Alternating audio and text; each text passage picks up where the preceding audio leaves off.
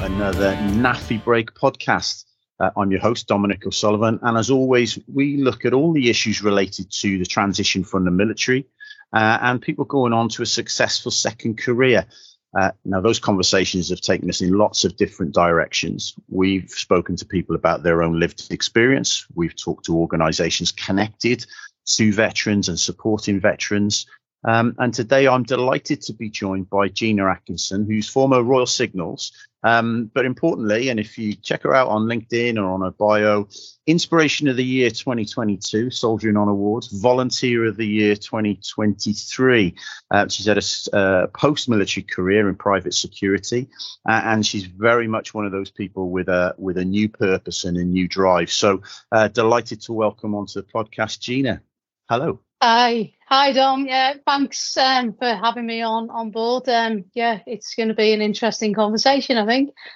Well, Gina, listen, I could look at your bio and the things that stand out from that, and obviously, you know, achievements in the military. But then I would kind of go on to say high achievement post-military as well.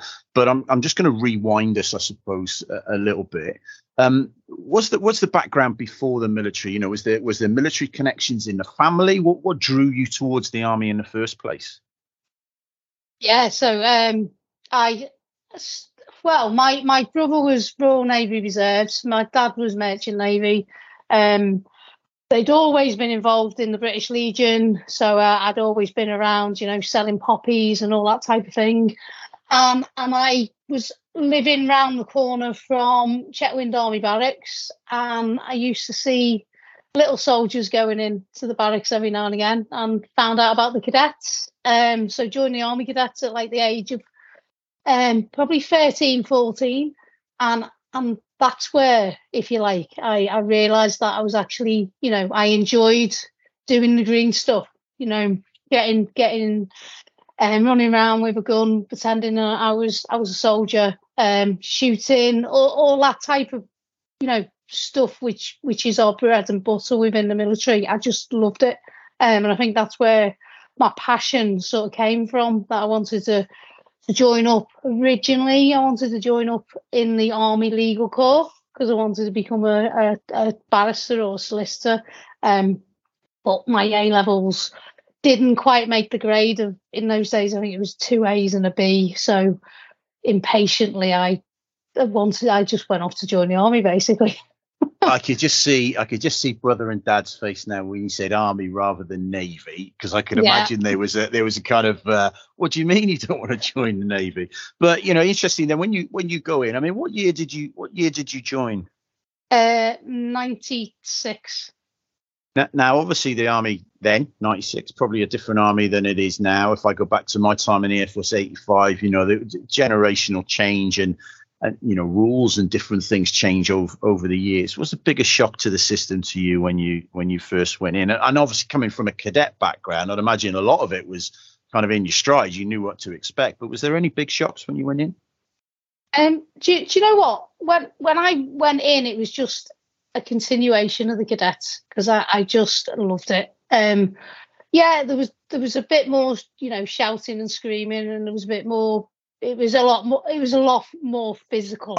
I think these days you call that encouragement. It wasn't shouting and screaming, really. Yeah, sorry, it was just encouragement. Yeah. A lot of active encouragement. Perfect.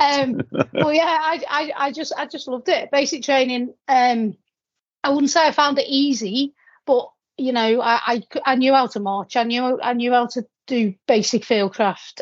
You know, I knew how to strip a weapon. I knew how to shoot. So it was a lot more comfortable for me than the girls and lads that joined up from no sort of background at all. Yeah, I can imagine. And I'd imagine you were the popular kid, right? Because you would have known how to pull shoes as well, right? And if there's one thing I struggled to get my head around when we joined, I had the wrong kind of spit, apparently, my drill instructor told me. But, you talk about taking things in your stride then. If you look back, and obviously, career in the army, if you look back on it, what are the most significant, I'm going to say, legacies or things that really you would say were a massive influence on you that have stayed with you till you left? As in experiences during my service. Yeah. I think the biggest thing is, you join, don't you, to see the world. Well, that's certainly what I did, and I was very fortunate. I say lucky because that's what we all want to do at the age of 18, 19, is go and see the world. And I joined 30 Signal Regiment, which was the Globetrotters of the signals at the time. State of the art satellite communication. Things that you only saw on Star Trek was what we were kind of doing, video television conferencing in 98, 99, which now is normal, but then it wasn't heard of. So, I remember actually the first time someone mentioned video conferencing, I was still in the military, we were probably about 98, 99, and everyone's just rolling their eyes going, I'll never catch on. But and look where we are now, right? Yeah, exactly. And it was just sort of, it was a really good era, if you like, because we were really advancing in technology, which is now what we've got today in everyday life. And it was going on these operations, which at the time were all kind of peacekeeping, and it was, we're signals, aren't we? So you sometimes can't tangibly see the difference you're making. We were a lot of the time we were the first to sort of go into a situation, and in the signals you expect not to be engaged that much with the community and not see tangibly what you were doing for that community.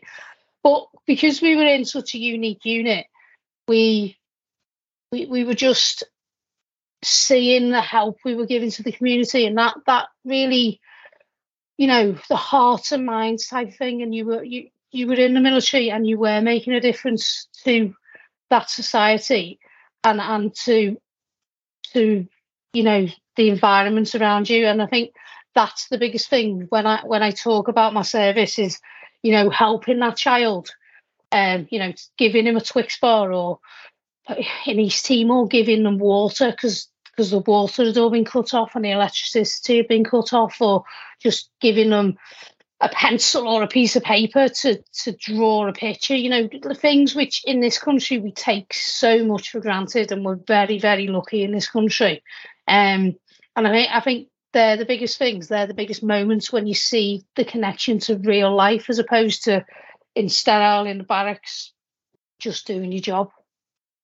Now, the common misconception, I suppose, from people outside the military is that when you say army and I went to, operational tours, they're probably automatically going to think, fighting, combat, difficult scenarios like that.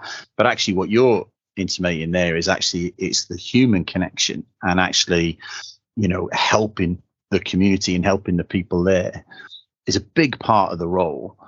And the thing that's made the biggest impression on you, have you struggled when you talk and you try and explain about your military service to, employers or to people who, civvies, I suppose, in interviews, to explain that it isn't just about fighting, and actually that side of the role and how impactful that is? Yeah, definitely. I'm a vegan now. Okay, so I'm two B words of the vegan now. There's a joke in there, Gina. Normally, someone will say, "How do you know you're talking to a vegan?" Well, they'll tell you. Yeah. I don't normally mention it, but because of this question, it's kind of brought it up. So I've had people outrightly sort of, because they go, "You're a vegan, so you don't, agree with killing animals and all that sort of stuff. When you go out rescuing animals, how could you have gone to war and been in that environment?" Obviously, I was younger, so you experiences and stuff change you and what you want to do. But also, I then throw it back at them, and say, well, and this was from another vegan, if you like, that I was on peacekeeping roles and I made a difference, and the army makes a difference, even in, more recent wars like Afghanistan and stuff like that. We're still out there helping the community, and albeit that it doesn't get expressed on the news. You don't see those small acts of kindness which make a difference to people's lives. When we went into Iraq and Afghanistan, we've shaped people's lives for the better, because we've given them freedom, or showed them that freedom, and potentially let them have a way out by females, being educated and that type of thing. So it put him back in his box for sure. And I think that's definitely something which doesn't get portrayed that much by the news, really. And I think listening to you talk about that, it's quite apparent that those experiences have shaped and changed your attitude to certain things. Now, as you say, as you get older, we kind of look back on things and go, those things that had the impact, we probably view them through a slightly different lens when we're veterans compared to when we were in green. But if you kind of, you're a veteran now, you see, you look back at your army days, how does it feel to be a veteran now for you in 2023? So when I first got out, it wasn't a word I sort of connected with. It was being a veteran. I was only just sort of 30.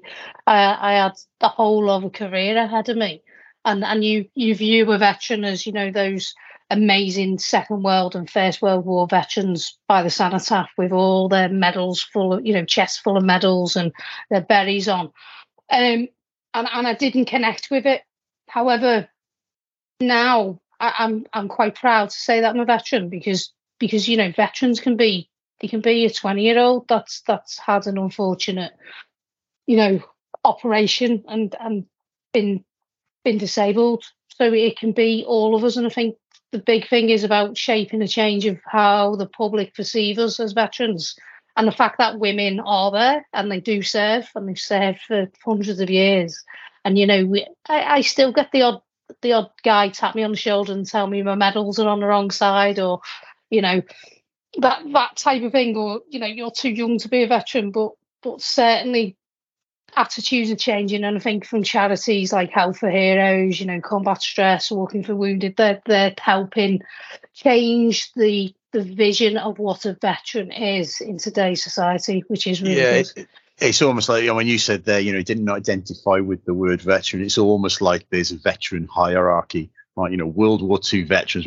That's the pinnacle of it. Anyone that's done combat, isn't it? And right down to the point of someone, well, I just folded some blankets in stores, so I don't see myself like them, but I am still a veteran. It's a bit of a challenge. It's a bit of a challenge for us, I think, when we leave. Listen, there is that point where during service and through all the positive experiences, positive and negative, that you think, what's outside?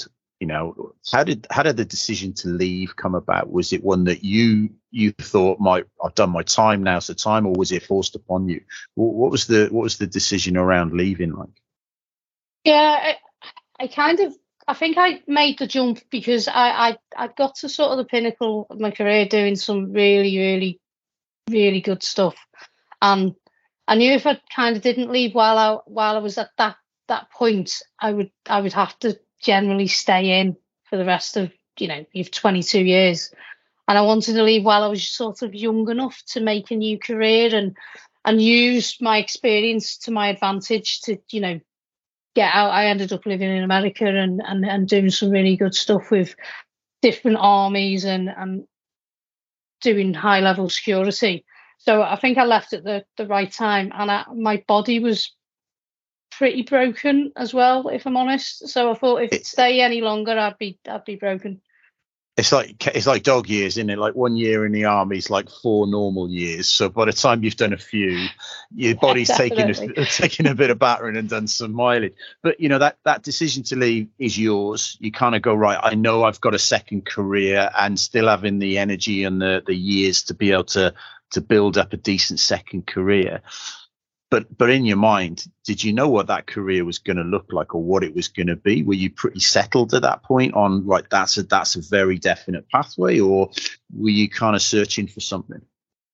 Not really. I didn't really know what was out there, if you like. I did naively think that I would get out, and because I was, a sergeant acting staffy, that everybody would know what that was, and I'd go into higher management and get an amazing job. But unfortunately, that's not the case. Well, it wasn't then. Maybe a bit more so now because they give you more advice on CVs and that type of thing. But definitely, I didn't really know. I thought it was either going to be security or putting up TV aerials, which are totally random. And I suppose that's the staying in lane, isn't it? Because like you've got a trade, you kind of follow that trade outside, without the uniform on, but it's the same trade. At what point did you kind of realize that actually the job outside isn't quite what it was inside, or it's not what I thought it was going to be, and I need to maybe kind of change my thoughts? When did you get to that point? Pretty much instantly when I got out. I got out. I went backpacking in Australia for a month on my own. Having a great time. Real freedom. It felt like real freedom because I had nobody to tell me what to do, nobody to consider, and just did my own thing. So and no compo. and you're out on exercise without compo and no rules. What could be better than that? No right? Compo, just loads of beer and crazy fruits and a few Australians.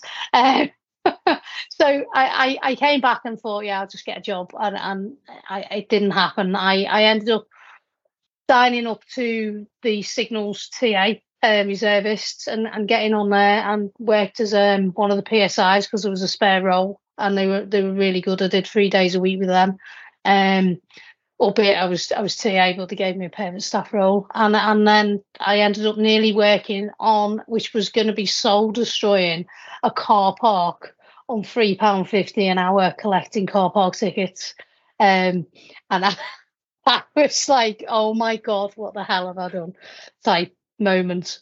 But I wasn't going back because they said they'd see me back in 6 months, and that wasn't going to happen. Whether that was pig-headed. When you're in uniform, right, really clear, you've got, what your job is, you've got a purpose, you kind of align to that, you can, I suppose, follow the dots and you know what you're doing. Then all of a sudden, those rules aren't there, that structure's not there.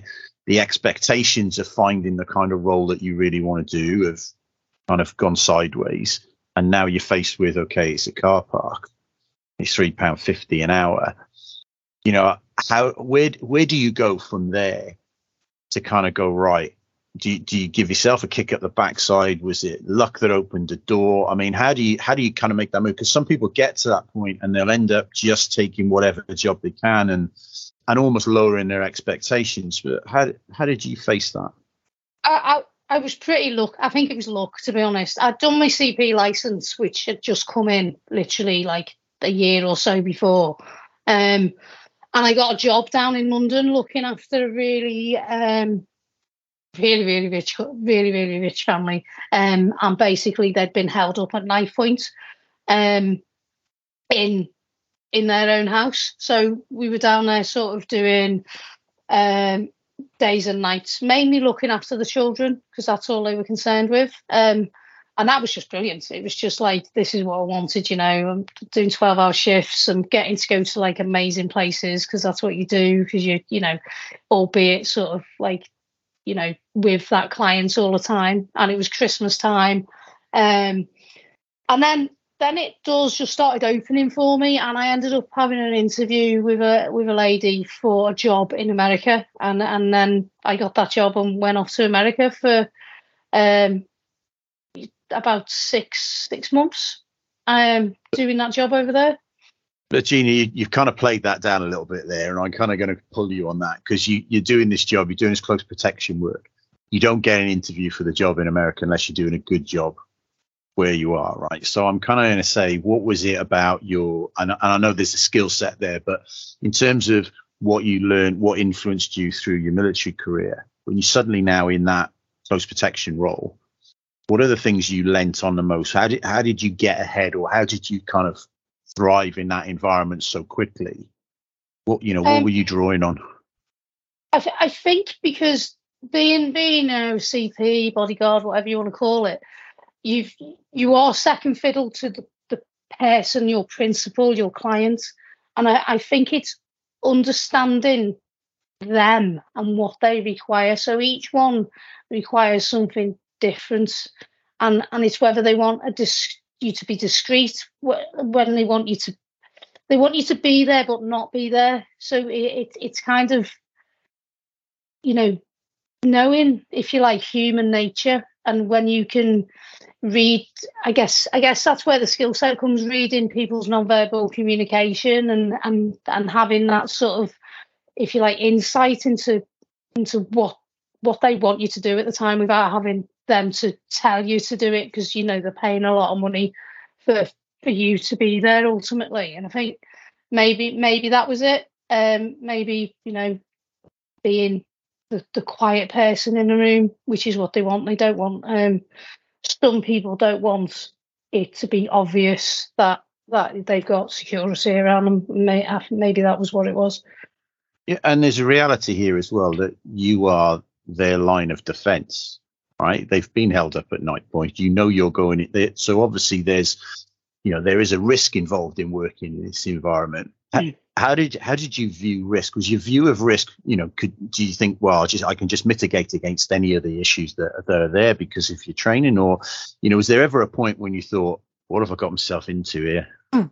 That was, I think that's the biggest key to being, a lot of it is luck, but it's also reading the situation and getting, I always say, I don't want to be in a sticky situation. I want to know that situation's coming, or feel that situation's coming.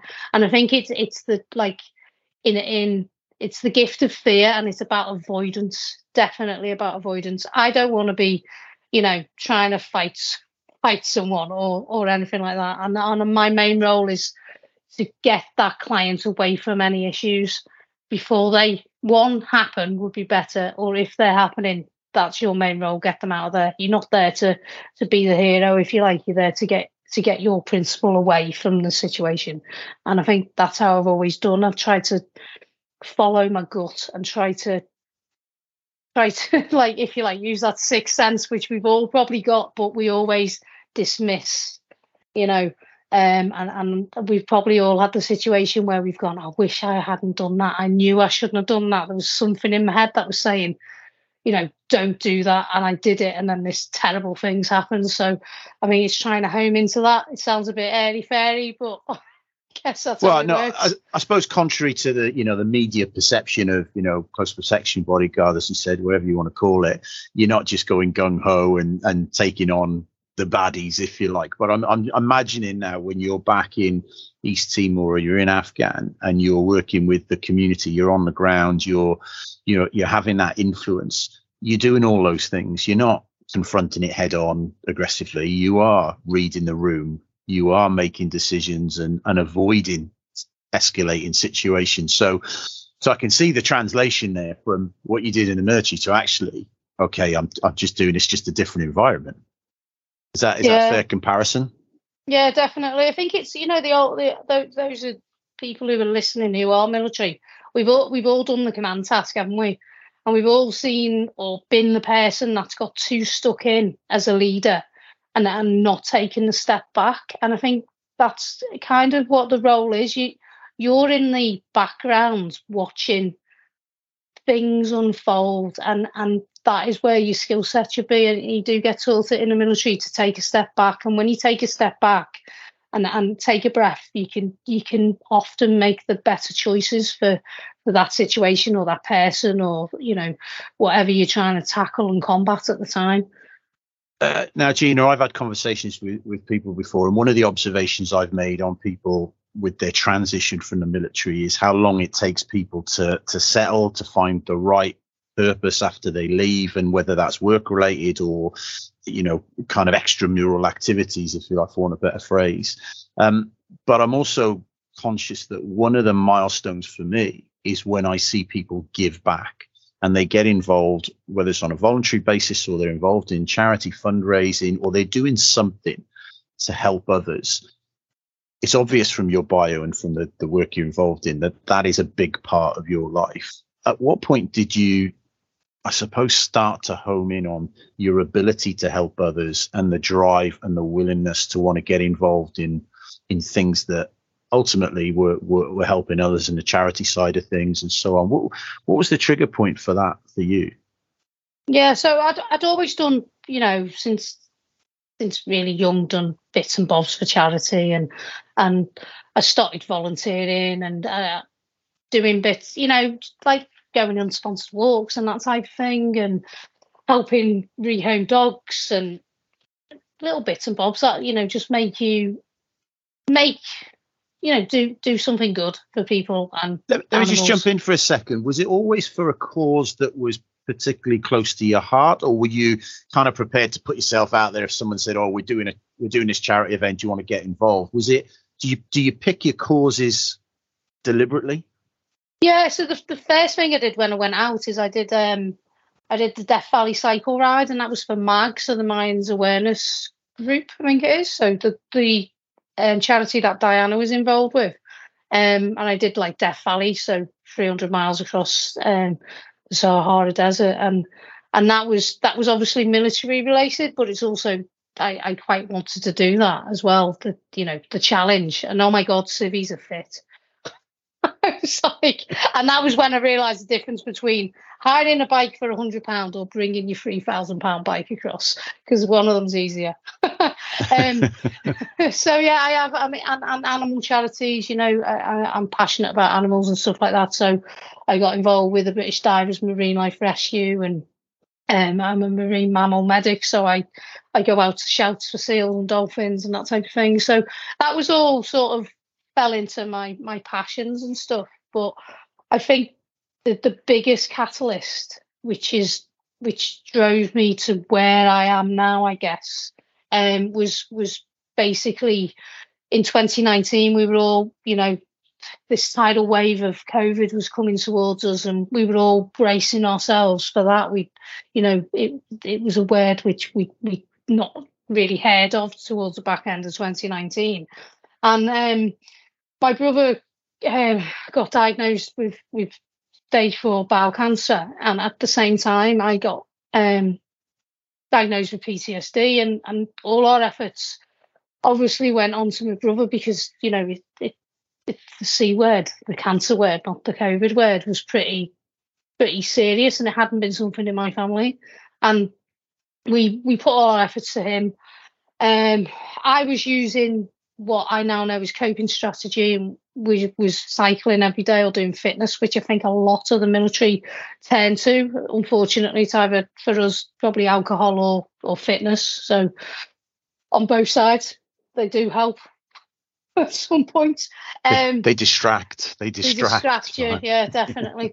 And I was out on a bike ride after seeing my brother, and got hit and had a hit and run, and was on the floor checking my bike. My bike was destroyed. I ended up with a few stitches and cuts and badly bruised, but I was okay.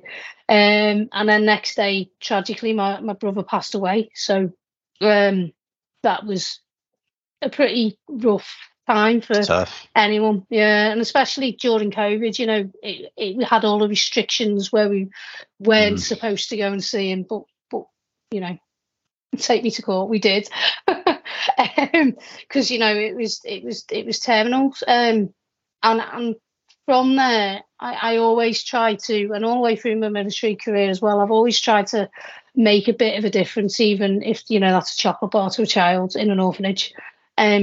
So I decided to raise some money for a local cancer charity. I was going to do that by walking or running 100 miles a week for the whole year, and it was a little bit difficult because my bike was destroyed.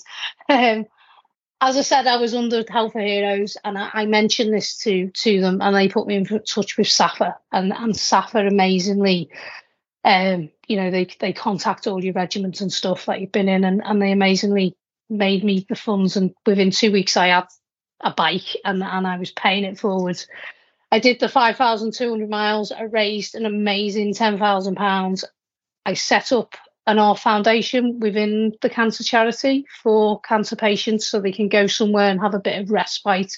And those classes are still running today from the money, which is amazing. And then from there, if you like, I kind of wanted to give back to SAFA and the charities that had helped me during that time. But I felt I couldn't keep asking more people for money for me to go and do something crazy. So I came up with the idea of putting together a poetry book, written by military personnel, volunteers, veterans serving, mums and dads, family members of serving people. I put it together, do it in poetry form just to make it harder, and it would be a story through people's lives, and that all went to charity when it was eventually published. And then it just carried on rolling from then. I got back into, my crazy charity fundraising, which is what I wanted to do. I ended up being guest speaker at a number of events which raised money for these charities. And then that kind of led me to being an ambassador of Woody's Lodge, which is a Veterans and Emergency Services charity. Purple Warriors is a veterans charity, with a V word just recently, and suicide as well. So it's well. Let's unpack some of that, because there's a lot of stuff in there, yeah. Gina. And there's a question for me almost at the start of that process, and obviously with your brother and the cycling side of it, there's what drives you to say, look, I'm going to pick a challenge, but it's not going to be something easy. It's going to be outrageous. It seems to be that military people, when they want to pick a challenge, they're not doing the local park run, and they're not doing just a standard marathon. They've got to pick something that's outrageous. Is that something that you feel like if you're going to do something, it is going to raise the bar every time, that it's not going to be what your average Joe will go, or Joanne will go out there and do, that you've got to almost kind of set the standard? Is that a recurring theme for you? Yeah, definitely more so now, and the bar's getting a lot higher. And I think I wanted to fit that around my life. So I didn't have the opportunity to, get off and walk around the coast, because I still had responsibilities to earn money and, that type of thing. So I came up with 100 miles a week, and it took me to amazing different places where I was doing it, which was fantastic, and amazing different experiences. But it was definitely something that I needed to make it big, to make an impact, to make some money for this charity that had helped my brother during his hard times. So the first part of that, for me, that sounds like a hugely cathartic process. Anyway, it's having, like you said, the distraction of, whether it's alcohol or exercise. As military, we kind of tend to get involved in those in sometimes in equal measure, but not always healthily. But that happens, and anyone that talks about grief will understand, the different phases and emotions that you go through in grief. But when you look at getting involved in another charity, and then another charity, when does the charitable side of stuff and the giving back and the fundraising start to become the biggest part of your time and your energy and your purpose versus I'm going to work in security? From an emotional point of view, do you feel like that is the biggest part now? Definitely. I think it's if you like, my calling. It's definitely something I've got an ultimate passion for. It's something that does make a difference, even if it's just, which is why I like to get on podcasts, because it raises the awareness and the amazing things that these charities do for people. Because sometimes, you'll go out and do a marathon for a different charity, and you won't maybe hear of what the good is that your money's done. So it's good to get out there and tell people that actually the money gets to its beneficiaries, and it changes their lives most of the time for the better. And also it can catalyst you into a different way of life that you never thought would ever happen. But then it becomes not only your passion, but your drive and your sense of purpose, if you like. Yeah. Yeah, and I think picking up that, that sense of purpose, we talk about when we're in the military, we're really clear we've got a purpose. And a lot of people struggle when they leave because they're in a job, but it's not necessarily something they're passionate about. And it's not necessarily a purpose. It just pays the bills. But I'm kind of interested in the type of charities that you've been helping. They're of personal resonance, you resonate with them personally. They're not all military charities as well, which is kind of interesting for me, that you are involved in different causes, and you talk about the marine life and that as well. But in terms of that purpose, do you sometimes ask yourself, should somebody else be doing this as well? Do you feel like getting other people involved or not doing as much yourself is almost that kind of dilemma as well? I think with it, people in this country are amazing. They, the volunteers and the way our country raises money for charity is probably second to none for what we give. Volunteers have said it when I amazingly won Volunteer of the Year this year, that volunteers are definitely the lifeblood. And some people will go, a lifetime volunteering. I'm part of the ACF now, back in the Army Cadets as an instructor, and they'll go a lifetime changing people's lives that they may never know about and never get recognised. And that's, I just think it's what makes Britain great with some of those things. And I think most people in this country do charitable bits, and even if it's donation, because they need to live, and the cost of living crisis and all that type of thing. If I can inspire people to join me, then I will, definitely. I love going and doing the stuff which I in the background that I don't talk about on every day, going and meeting veterans in the Woodies Lodge and chatting to them about their experiences. And as I was, when you speak to them, you just think everybody's just had an amazing life within the military. Everybody's got a story to tell. And it's nice just to be able to connect with these people. And I think that's one of the biggest things, is connection. Yeah, I think the reason for my question was that I see, people like you, they get involved in charity, and then there are multiple charities, and it's almost like they're doing 10 times the stuff.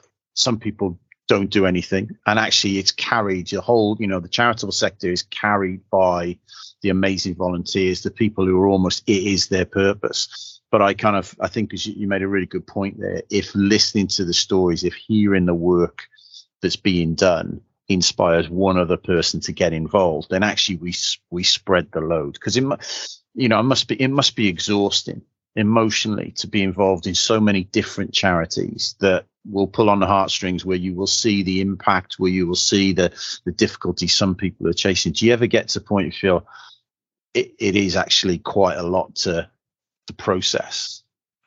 Yeah, it can get you, definitely, because you are meeting so many different individuals and that type of thing, it's not a cross to bear. But I guess how I look at it is, I think, well, I'm lucky because I'm able to still function and get out there and help people. So I try and reverse it when I can. Obviously it charity stuff and that, it doesn't pay the bills, so I need to do a bit of work now and again. But if I could make it my life, that the last couple of years I kind of have. I've fitted in work. I've had the luxury to be able to fit in work around my charity stuff. So my life pretty much, I enjoy it at the minute. I do enjoy it. It is tiresome traveling up and down the country and stuff, but I don't think I'd have it any other way at the moment. But when we have a purpose and it's a passion, right, it's not really work, is it? I know it's not paid work, but it's kind of like almost your full-time kind of profession is to get involved in these things. If you look forward now and you kind of think, okay, what am I going to be doing in 5 years time, in 10 years time? If you've got you said that you'd love to be doing this full time, you'd love to do this as a living. What are the things, the boxes that haven't been ticked yet for Gina Atkinson? What are you thinking is the next part of your career? I want to continue sort of doing what I'm doing, if you like. But I definitely want to I'd like to make more of an impact and make more of a change within definitely the veterans community. And there's a lot of good stuff being done. We've got an MP for veterans, and he's doing really trying to shape change and really making a difference.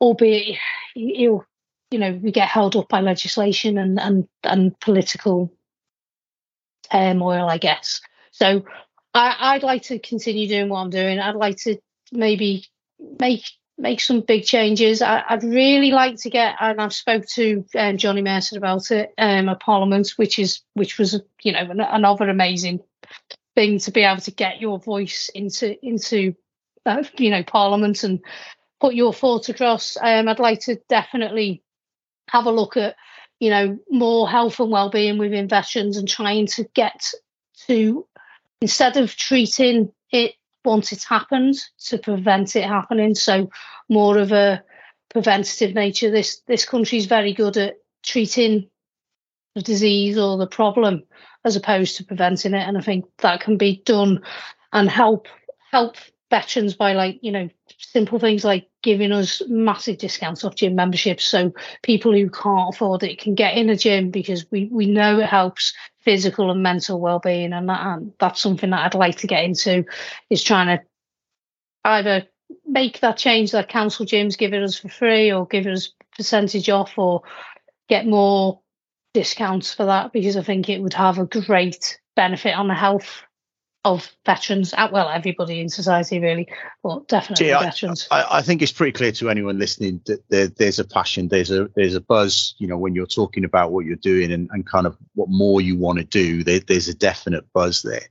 You're now looking backwards and looking at that teenager that goes through the barracks as a cadet way back when. If you could kind of throw a bit of advice back to that person, the Gina that walked through the camp gates then as a cadet, and say, listen, you can make the most of life. This is what it's going to turn out to be. What would be the nugget that you pass back to the young Gina that you know now that you didn't know then? I'd probably say, don't worry about the little things, because it's going to be okay, because the little things that seem huge aren't huge when you get, then it's not a problem. And one other thing which came to me when I was back in the area of my first posting as a real soldier, once I'd done phase 1 and phase 2, is maybe drink less and go and see where you live, because on a weekend, you probably know it yourself, and it was great at the time. You'd go out, you'd have a few drinks, you'd de-stress, you'd decompress, but sometimes you wouldn't leave the barracks, and you'd be in absolutely stunning places. So I'd probably say, you're into kayaking, you're into climbing, get out and do a bit of that, or just get out and see the countryside, because you've been to some amazing places, really. But apart from that, yeah, you talk about the little things in life. It's I suppose if you're talking to the young cadets now, it's like, don't worry if you run out of mobile credit. It's not the end of the world. You will get that again. Yeah. But you're right. People get anxious about all sorts of little things. I'm going to ask you a different phase in life now. If you were talking to Gina as she's put her chit in, as she's about to walk out of the camp gates, and the next phase, the career, out of uniform, what would be the thing you've learned the most that you would have dropped in your own ear at that point? Again, I think it'd be don't worry, because it's the best thing you ever did was getting out. I don't regret getting out at the point I got out at, without a shadow of a doubt. There is times when you think in the early stages, what have I done? But you were in the army or the military, you had that drive, so you're gonna succeed in life when you get out. It just is going to be a different chapter to your life, and we need different chapters in our lives to make us who we are, and to experience this amazing world that we all live in. Gina, Atkinson, I'm really grateful for you giving me your honest insights into that journey to the purpose that you've got now, and obviously from sad beginnings, your first fundraising, right the way through to all the different things that you're involved in now.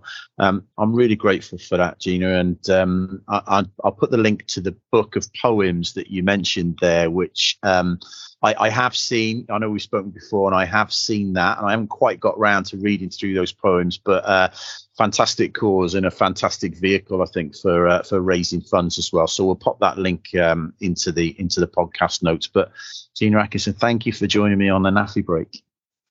Yeah, thank you, Dom. It's been a certain pleasure to be on, and I enjoy your questions. They really spark some grey matter, that's for sure.